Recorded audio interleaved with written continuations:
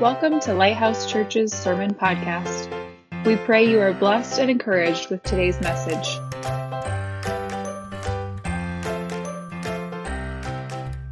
I'm starting a new series. I ended the last series on the 12th. If you want to listen to that, it's online. I'm starting a new series today called Living the Resurrected Life. It's a 3-part series that will culminate on Easter morning. How many people know that Jesus' resurrection impacted more than just those people at that time? It impacts us, even us to this day. It's powerful. So, I'm going to give you a pick real quick and give you just a quick definition of what it says in the dictionary. And I know it's so much more than this, but resurrection defined in the dictionary says to revive, to restore, to rebuild, or reconstruct. When you resurrect something, you basically bring it back to life, right? To resurrect something is to try to bring it back to its original form. But when we think in terms of Christianity, we know it means so much more. We're talking about Christ's resurrection and Him being raised from the dead on the third day. We know that that means so much more to us. And so the next couple of weeks, today, next week, Palm Sunday, and then Easter Sunday, I'm going to be talking about it, how it impacts us, empowers us, and transforms us.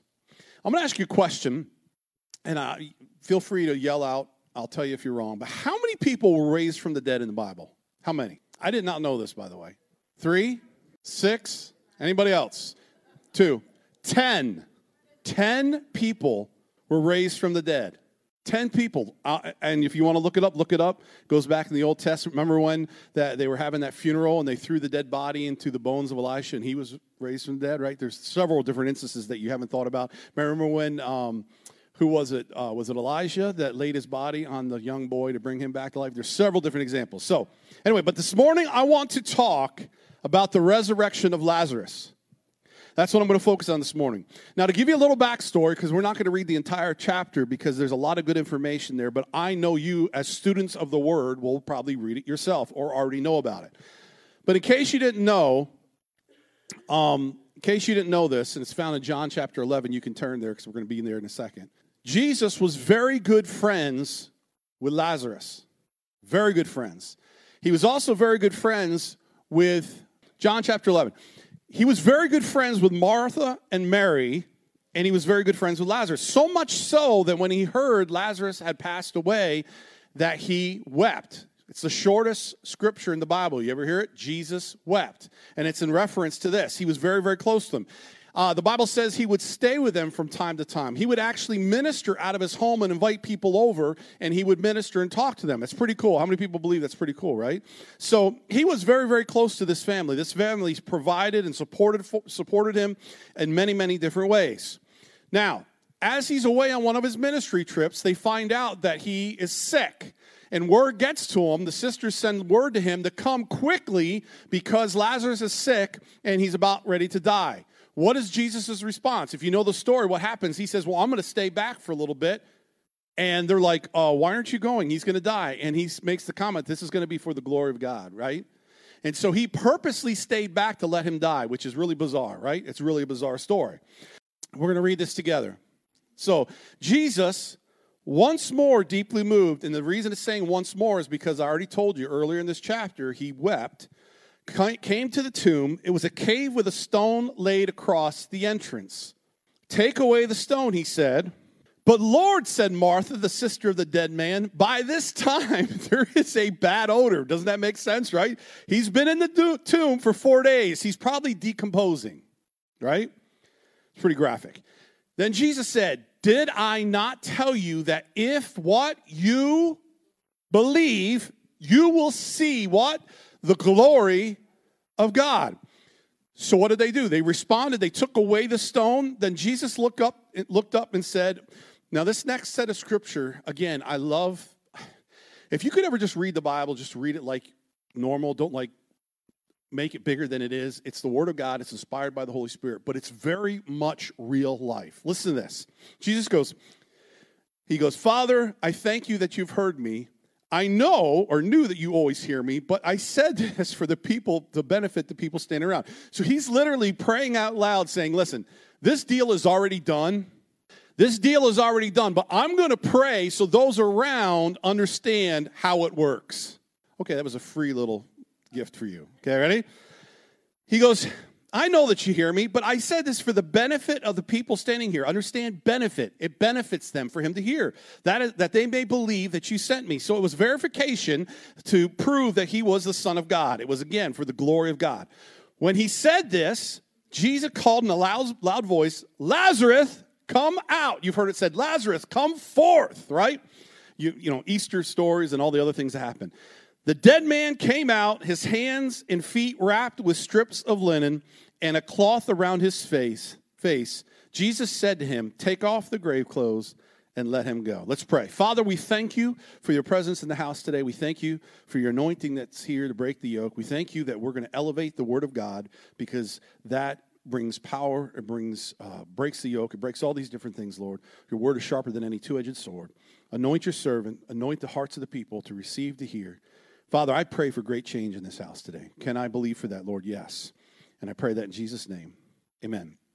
Now, this story of Lazarus being resurrected is first and foremost, catch this, is first and foremost a foreshadowing of Jesus' death and resurrection. So you have to understand that. That is one of the main if I could say that, main plots of the story for us to understand. But secondly, and you need to get this, it reveals also the transformation, I believe, and I'm going to show you, of us coming from being dead to alive in Christ. It reveals some of the hidden truths that I'm going to speak on today, that I'm going to continue to speak on the next couple weeks. Today's is very basic. It's a very basic message, but it's powerful, especially for those that are struggling with their belief or maybe have not yet believed, okay? So here we go. We're going to start right into it. Steps of transformation. Number one, take away the stone. Isn't that like so revelation? That's so much revelation. But there's a point here I want you to get. The first thing that needed to take place in order for Lazarus to be resurrected was what? The stone needed to be removed. Now notice, he did not bring him back to life first. He first had them remove the stone. Why is that important? Catch this. Every person that is a non-Christian that has ever come to the Lord had obstacles that were keeping them from coming to know the Lord, that needed to be removed first. There's obstacles in the path of us. If you go back, I can look at my salvation experience. And I remember I was being ministered to. My older sister was the one that really led me to the Lord, not specifically, but she was the one that was ministering to me almost every single day. And I'd roll my eyes. Anybody else do that? You need Jesus. I'm like, whatever, you religious freak. Come on, you know what I'm talking about. Before you got saved, you're sitting there and you're like, this is crazy. You know, I told you the first time I went to the church where they're raising their hands, I thought somebody had a gun. I mean, like, I'm a Catholic boy. I didn't know what was going on. What she was doing, and I look back for those 6 months that she was witnessing to me, is she was removing obstacles. She would say, well, you need to accept Jesus. Why do I need to accept Jesus? Here's a good one. If Jesus is such this great God, why does innocent people get hurt? Every one of you have heard that question, I guarantee you, if you've ever talked about the Lord. And you better have an answer for it. That's removing an obstacle. And little by little, and sometimes, honestly, it's okay to say, I don't know. Some things we're not going to know until heaven. But literally, your witnessing isn't just something like this. Ready? It isn't just like, you need Jesus. Repent, you sinner, you're going to hell. That probably is not going to work. You know what I call that? Combative evangelism. My club's bigger than yours, and I'm going to beat you into salvation. Anybody hear what I'm saying? What we need to do is we have to remove the obstacles. In 2 Corinthians 4:4, I'm going to put this up because I think I brought it here. 2 Corinthians 4:4 says, the God of this world, the God of this age, has blinded the mind of unbelievers. There's literally a veil. I look at it like this. There's like a key that only fits their heart's door. And you have to figure out what that is. You've got to remove all the obstacles so that key fits so that they can come to know the Lord. You can't just say God is good because in their life, they don't know what that even means. Like people that are first coming to church, like the first time in their life, let's worship God. They're like, what are you, a cult? What does that mean? And you'll hear me sometimes, I'm like, hey, you know what? Let's do some really cool music. And some of you, religious that have been Christian a long time, well, it's not music that offends me. Well, get over it. Because to a non-Christian, see, we've been a Christian so long that we forget sometimes that people have no clue what we're talking. It's like we're speaking Chinese. Let's bring our hearts together as one and lift up the King of all kings. They're like, what is going on? They have no idea. So our job is to get rid of those obstacles, to make it, if I could say this, a little more normal, right? It's still the same today. Listen, all of it, though, is done by faith. You got to catch this. It's by faith. Everyone unsaved has obstacles, but this is our responsibility. Now, let's be clear. I'm going to say this really clear. You need to get this. We don't save anybody. We don't have that ability to save anybody, but we can lead people there. We can create a path. Did you know that John the Baptist said, I will prepare the way of the Lord. I'm going to make straight the paths of our Savior. Guess what we do the same way when we're ministering to people, when we're leading people to the Lord? We're making the path straight. We're making it so it doesn't look so crazy. Come on, I've said it 100 times. It takes a lot of courage to come through the church, front door of a church, especially one you've never visited before, especially when you might have a little bit of a reputation of being crazy. It's not me, it's you guys. I'm as normal as they come. I'm going to give you another scripture. It's important. I've heard Jim quote this many times. Romans 10, but how can they call on him to save them unless they believe in him? And how can they believe in him unless they've never heard about him? And how can they hear about him unless someone tells them? It's just saying, basically, how is anybody ever going to get saved unless someone steps up to the plate and removes the obstacles, removes the things that are hindering us from receiving Jesus? Now, I want to tell you, I liken it to this. As I was preparing my sermon, I went back to when I was about 16 years old, and I worked for a farmer. And as soon as I say her name, you're going to know who I'm talking about. I'm 16, and this lady's a frail, pretty small, frail lady. She was frail. And she hired me. She goes, Sean, I need some people to pick rock for me. I'm like, this is going to be an easy summer job. She looks like she's 80 and about ready to keel over. No, seriously, she was old looking. Oh, my gosh, I lasted 3 days. She did not believe in water breaks. She didn't believe in complaining. She didn't believe in stopping. She was a machine. And I want to tell you, for 3 days, from morning to night, we picked rock. Of course, first of all, I didn't know what picking rock was. I thought, pick up these little rocks, put them in there. No, rocks. And the worst thing is she decided at some point that this is going to become a game for her, an enjoyment for her. She's sitting on the tractor knowing I can't pick that rock up. And she has like one of those scoop, so she could have picked, come on, a little harder, son. Pick that up. But I finally, after 3 days, I couldn't have it. I'm like, you can give me $100 an hour. This ain't enough money. I hurt all over. But I remember her telling me, I'm like, why are we doing this? She goes, you don't understand. If you don't remove these rocks, we're going to damage the equipment that sows the seed, and we're also going to inhibit the growth that takes place after the seed is planted. Remember the parable about the seed being sown in rocky soil? And I realized that as I was thinking about this sermon, I was thinking, that's exactly what we do. We pick rocks in people's lives. We get rid of the things that would keep the seed from growing and maturing. Amen? All right. So how do we do this? I'm going to give you a couple quick ways of how do we remove obstacles. Very, very simple. First thing and last thing, always pray. If you're praying for somebody unsaved and they haven't come to know the Lord yet, keep praying. If you stop praying, pray again. Pray, and pray some more, okay? Second one, this is important. Love them unconditionally.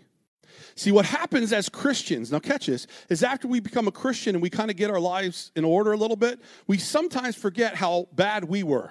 We forget what we were like. We were pretty good sinners. We were all good sinners, weren't we? Before the Lord, we aren't very good people. After the Lord, He began to do work on us. And sometimes we forget what that looks like. We forget that we were as bad, if not worse. So what do? We love people unconditionally, without conditions. We share with them the heart of God through His Word. That's important. Be led by the Spirit to know what to say and when to say it. Don't say it all the time or you're going to turn them off. Don't beat your children's head. If they don't know the Lord, don't beat them over the head with the Word of God constantly. It's going to turn them off. Wait for the Holy Spirit to give avenue, and you'll know when that takes place. You'll sense it and then plant the seed. Amen. Again, don't judge them in their current state. It's easy to do that, but don't judge them in their current state. How many people know the transforming power of God changes people? Let God change them. It's not your job. Amen. And here's a crazy thought. Why don't we do what Jesus did? Invite them over for dinner. Show them that you're normal. Invite people over to your house. Jesus did that. He ate with sinners and showed them that He was normal, right? It's amazing what happens when people start seeing you for who you really are, and they're like, wow, this person's a Christian, and they're not judging me, and they're loving me, and they're caring for me, and they're welcoming me, and they're being kind. It's amazing how much it makes a difference. That's why, and this might step on some people's toes, but that's why I don't think like the street corner evangelism is working like maybe it did in the past, because I think sitting there shouting that people are going to hell, I think just brings a greater divide. Can I be honest with you? I'm going to be completely honest. I think most people know that already in some shape or form. At least they know that something's missing in their life. And so they don't really need a, first priority mailing that they're going to hell. What they need is to know there's a lifeline that can change their life. Hey, I got something to tell you. This is really, really good. This is really, really good. All right. The second one, I've already mentioned it real briefly. It requires faith. It requires faith. These are steps of transformation. Ready? It requires faith. This seems obvious, right? Everything in our walk should require faith. But how many times, if we were to be honest and sit right here and say, when was the last time we actually used our faith? And I realize every morning getting up, you're using your faith. Every time you go to work, you're using your faith, paying your bills. But I'm talking about really exerting your faith, right? It seems obvious, but I'm amazed at how many times we believe God is able until fill in the blank. How about this? 3 months go by and nothing. I believe God is able. I believe God can do it. I'm just believing God. 3 months later, you're like, you know what? I'm done. How about this? The situation turns from bad to worse. Can I be honest with you? If you've been a Christian for any period of time, you'll notice when you pray for a situation, almost always it gets worse. I mean, Mindy and I are like this. We have prayer and fasting in this church. We look at each other and go, okay, hell week, right? Why? Because hell is breaking loose. So usually hell's like this. It's got a hold on you. When you start praying and fasting, it breaks loose. And it's causing all kinds of chaos in your mind and in your situation. I guarantee some of you, I'm prophesying to somebody this morning, that you've made some steps recently to try to make things better, and things have gotten worse. I say praise the Lord, because hell's breaking loose off of you guys. Sometimes we feel like when we pray immediately we should. No, I want to tell you right now, we keep praying. When things get worse, you keep pushing through. Though I walk through the valley of the shadow of death. Though I walk what? Through. I've said this before. Set up a tent, don't build a house. This is a good one. I've seen this happen. This person's on my heart. I want to see him receive Jesus Christ. And I'm like, the people we're praying for, this person I'm praying for, and all of a sudden they get more rebellious. They become more sinful. And I'm like, wow, this thing isn't working. And I want to tell you something. As your pastor, y'all need to hear this. There are thoughts that when that happens that I'm thinking, maybe I shouldn't be praying. Maybe I'm the only one. But when I start praying for a situation and it starts going crazy and they get more rebellious and they start sinning more, I'm like, man, maybe I should just leave this thing alone. Can I give you something that's probably the greatest jewel I can give you this morning?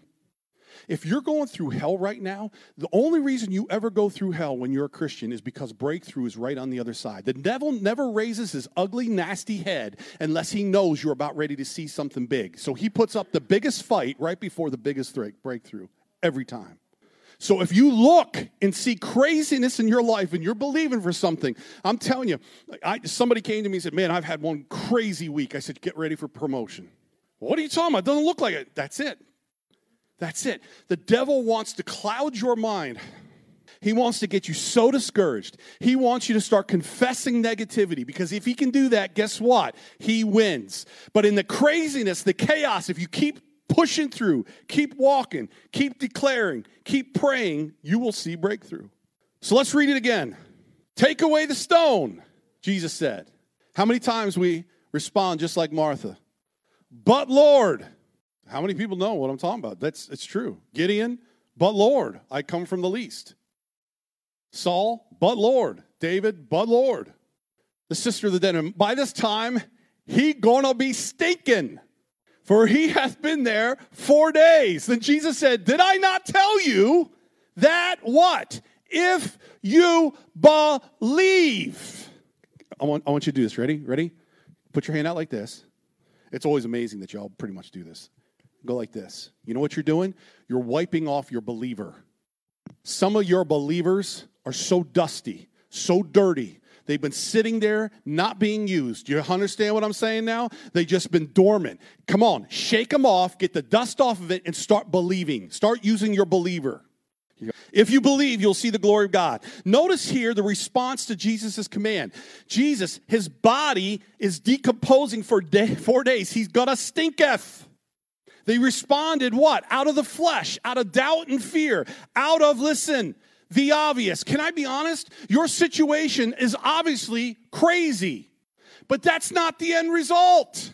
Somebody in faith with your believer resurrected, look at your situation and go, it is crazy, but I believe this is what God has said. You don't understand. I believe, and you know what I'm talking about. I can report to some of you people. I'm a believer in what God can do in your lives. And I'm telling you, I've trained myself that when the hell breaks loose, I'm like, we're getting close. Because the devil knows, I got to use all my resources at the very end to try to stop this thing from breaking through. I'm going to use everything I can. And most of the time, it's just smoke and mirrors. Jesus responds. Listen, immediately he responds and says what? Redirect your focus back to faith. He goes, if you believe, all things are possible for those who only believe. Only believe. How many people know only believing could be the hardest thing you ever do?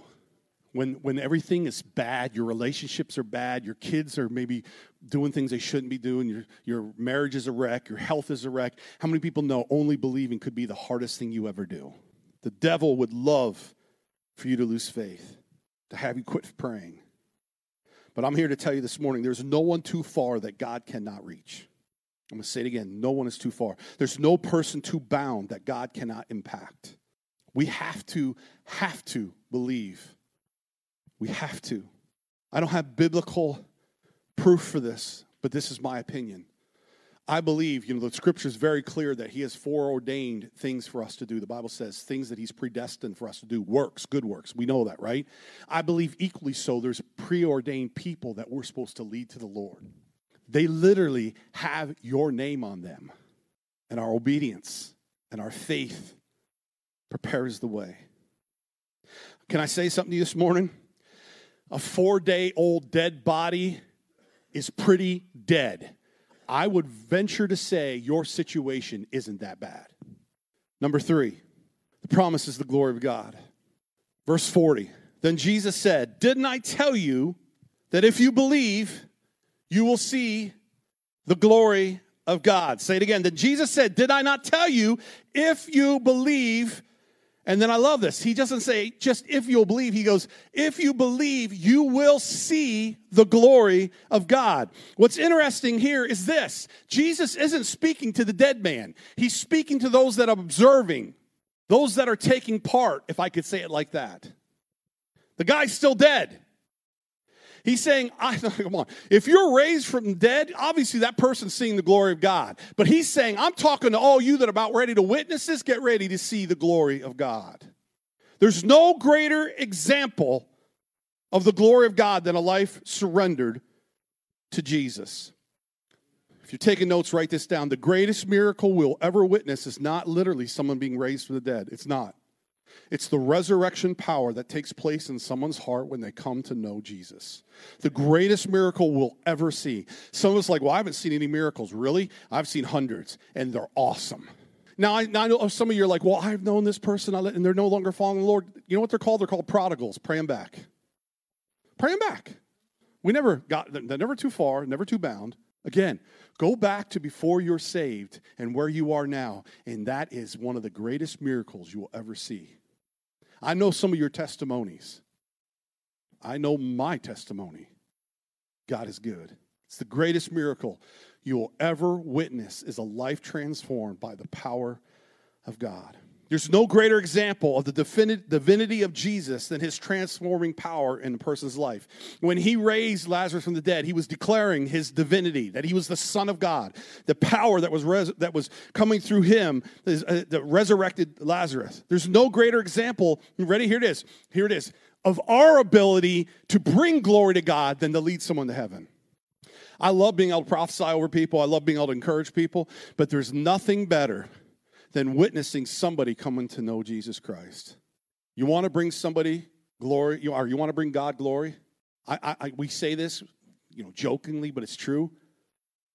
They have a party in heaven every time that happens. They're rejoicing every time that takes place. You want to see the glory? You want to see the glory of God? You want to give God glory? Lead somebody to Jesus. And the last one. Grave clothes aren't meant for living people. Verse 43.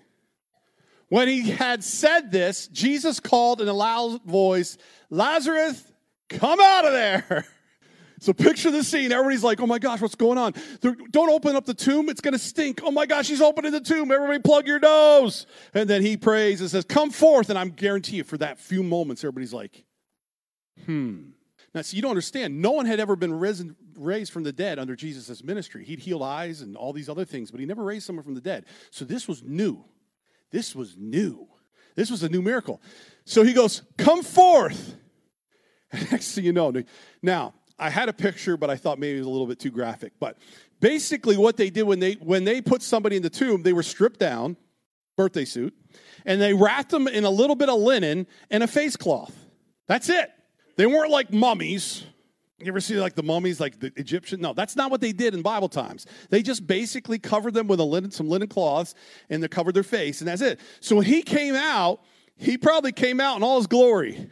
He goes, the dead man came out, his hands and feet wrapped with strips of linen and a cloth around his face, and Jesus said, take the grave clothes off and let him go.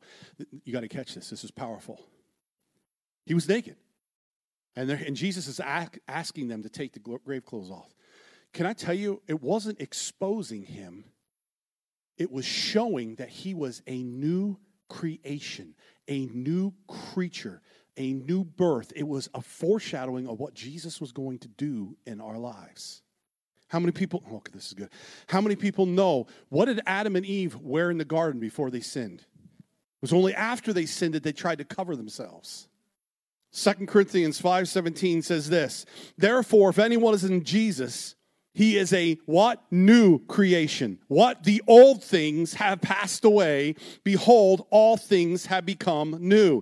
Now, I want you to look at this. This is important. The word passed away in the original Greek is parerkome. Parerkome. I just taught you a Greek word. It means, obviously, to pass away or perish. But another meaning for it is this, to go past. Now catch this. This is beautiful. Ready? Watch. It is an act of moving forward past what has passed away. This is important. It is time, once and for all, and I'm speaking to all believers in this place, for us to leave our tombs behind. It's time to check to see if you're still wearing some grave clothes. You need to quit trying to return to the old man. You need to quit being dragged back into the old you. If you're surrounded by things that are dragging you into the old you, then I'm telling you, you need to cut those things off. Somebody shout me down. If somebody's trying to lead you back to the grave, to the tomb, where you were resurrected, you need to tell them, get behind me, Satan. See, we don't understand. When Jesus said that to Peter, he wasn't being mean to Peter. He just said, listen, your thoughts are not my Father's thoughts. Your thoughts are your thoughts. And if I go by what you're saying, then I'm not going to save the world. So get behind me, Satan. He said that to Peter. It wasn't being mean. He was just trying to say, listen, you don't understand the heart of God. When you're hanging out with people that aren't saved and they're leading you to drink and party and swear and do the things you shouldn't be doing, listen, they don't know any better, but they're dragging you back to the grave. Cut them off. But I thought you said I'm supposed to eat with them. Yeah, not every day. Your tomb is in the rearview mirror. Leave it there. Some of you are still carrying the past. I'm going to be slightly funny, but I'm totally serious when I say this. Ready? I'm here to tell you that dress don't look that good on you. It ain't doing you no favors. That shirt doesn't make you look skinny. That scarf isn't your color. See, we don't understand. Sometimes we leave a little bit of the grave clothes on because they make us comfortable, or maybe we're still trying to hide certain things from God. That scarf isn't your color. That hat has got to go. And I'm not even going to touch on, honey, does these pants make me? Yes. You have new garments, new clothes, new gifts, new life, new opportunities, new freedom. Get rid of the old and embrace the new. Look at this scripture. I love it. Ties right in what I'm saying. I have been crucified with Christ. Who has? I've been crucified with Christ. It is no longer I who live, but Christ who lives in me. Once you get saved, this is your victory. This is yours. And the life which I now live in the flesh, I live what? By faith in the Son of God who loved me and gave himself up for me. I'm going to say it again because it's worth repeating. I have been crucified with Christ. It is I who no longer live, but Christ who lives in me. The life which I now live here on this world, I live by faith in the Son of God who loved me and gave himself up for me. I've heard this said a few times. Well, you don't understand. It's hard for me because I got a really bad past. I got a bad reputation. People want to bring up my past. I've had that happen a few times. You know what I do? I look at them like I have no idea what they're talking about. You know, the Bible says that God doesn't remember when we repent of our sins, they're gone. So how dare does anybody bring that up to me? The fact of the matter is, if you've repented of your sins, where does man get the audacity to try to remind you of them? Your past does not define you. Bury it. Go back, put it in the tomb, and leave it there. You're a new creation. When I was 21 years old, I got in trouble. Some of you would know this, already know this, but I got in trouble with the law. I stole some stuff, and I was going to go to prison. And God's mercifully worked in my life and spared me. And after about 6 months, I was doing really good, and I give a lot of the glory to God for your husband, Pastor Norm, because he didn't judge me. He loved me unconditionally. He encouraged the giftings in me. And within like 2 years of coming here, I started leading worship again. I got back on the horse. It was a really ugly time. And if you've ever fallen away, you know what I'm talking about. You almost feel like you're a leper. People look at you the wrong way. You know, even your own family can judge you and view you very, very harshly. And so my mom was fantastic. Mom, you know you were fantastic. Just a handful of people that truly treated me still with respect, but Pastor Norm did. And he mined in me what he saw. 30 years ago, he mined in me what he saw, my potential. And I remember after probably at least a year or 2 years, it was down the road, that I ended up going to a church and just visiting a church. They had a special guest speaker. I went, I was encouraged. I knew some of the people there, and I went up to the pastor just to say hi. And he introduced me to the guest speaker 2 years later as the thief. And I'll never forget how that made me feel. Like the scarlet letter, right? As soon as he said that, I turned around, went back to and I literally, I went back feeling very, very defeated. Very defeated. But then this is what the Lord said, and I'm putting it in my words now, but this is exactly what the Lord did to me. You're the new improved model.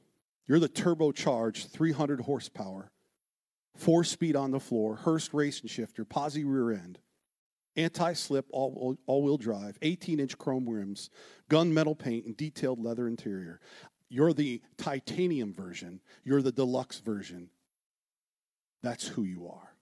And I remember when I walked out of that church, I felt so encouraged because I realized that's how God sees me. That's how he sees me. I realized, did I make a mistake? Absolutely. But I realized at that moment that it had been buried. It was in the tomb. It was gone. Now, Cass, I ain't no Pinto. I ain't no Pinto. You know those Pintos that were covered with rust and they're 3 different colors? No, I'm turbocharged. You don't understand. I'm the deluxe. I'm the titanium version. And some of you think that's arrogance. No, that isn't. That's what you are. But the devil wants to tell you otherwise. He wants to say you're defined by your past. He wants to tell you that you're defined by every mistake, even what you did last night. He wants to bring it up this morning and keep you from the grace and love of God. He's a liar. Put in your tomb. Leave it there. I'm updated and I'm upgraded. Come on. It's history. It's history. It's in the past. It's in the rearview mirror. It's fake news. Leave it there. You know, do what Jesus said. Get behind me, Satan. You know, I've said this before. The Bible says he's under what? Our feet. So if you can hear them, that means you've taken your foot off his neck. Put him back under your feet. You need a wardrobe change. You're living, but you're still dying. You're walking, but you're still crawling. You're running, but you're still going backwards. Quit walking like you're dead. Quit talking like you're dead. Quit thinking like you're dead. Quit living like you're dead, because you're not. If you've accepted Jesus' free gift, God's free gift of salvation through Jesus Christ and his sacrifice, you are new. All old things have passed away, and everything has become new. Quit believing the lie. Your tomb is empty. Stop visiting it. You should not be there. All the junk should. There's 3 types of people here this morning. The first type is those that have accepted Jesus, those that are walking in freedom, right? Not perfect, trying to do the best we can. And then there's those that accepted Jesus, and this is important, catch me, but you still you keep going back to your tomb. The devil keeps bringing your past up. The devil, and it's causing all kinds of dissension. Listen, I'm going to tell you, this is prophetic. Your life stinks. And I'm here to tell you it's because you still got some grave clothes on that are not meant for you. And then quite frankly, there's people here that have never embraced the blessing of God's salvation. This message, this series I'm doing, Living the Resurrected Life, the only way you can live the resurrected life is if you embrace the resurrected life, which means accepting Jesus' salvation, God's salvation. Thanks for listening to today's sermon. For more information on our church, check out our Facebook page or our website, www.lighthousecanton.com. Have a great week.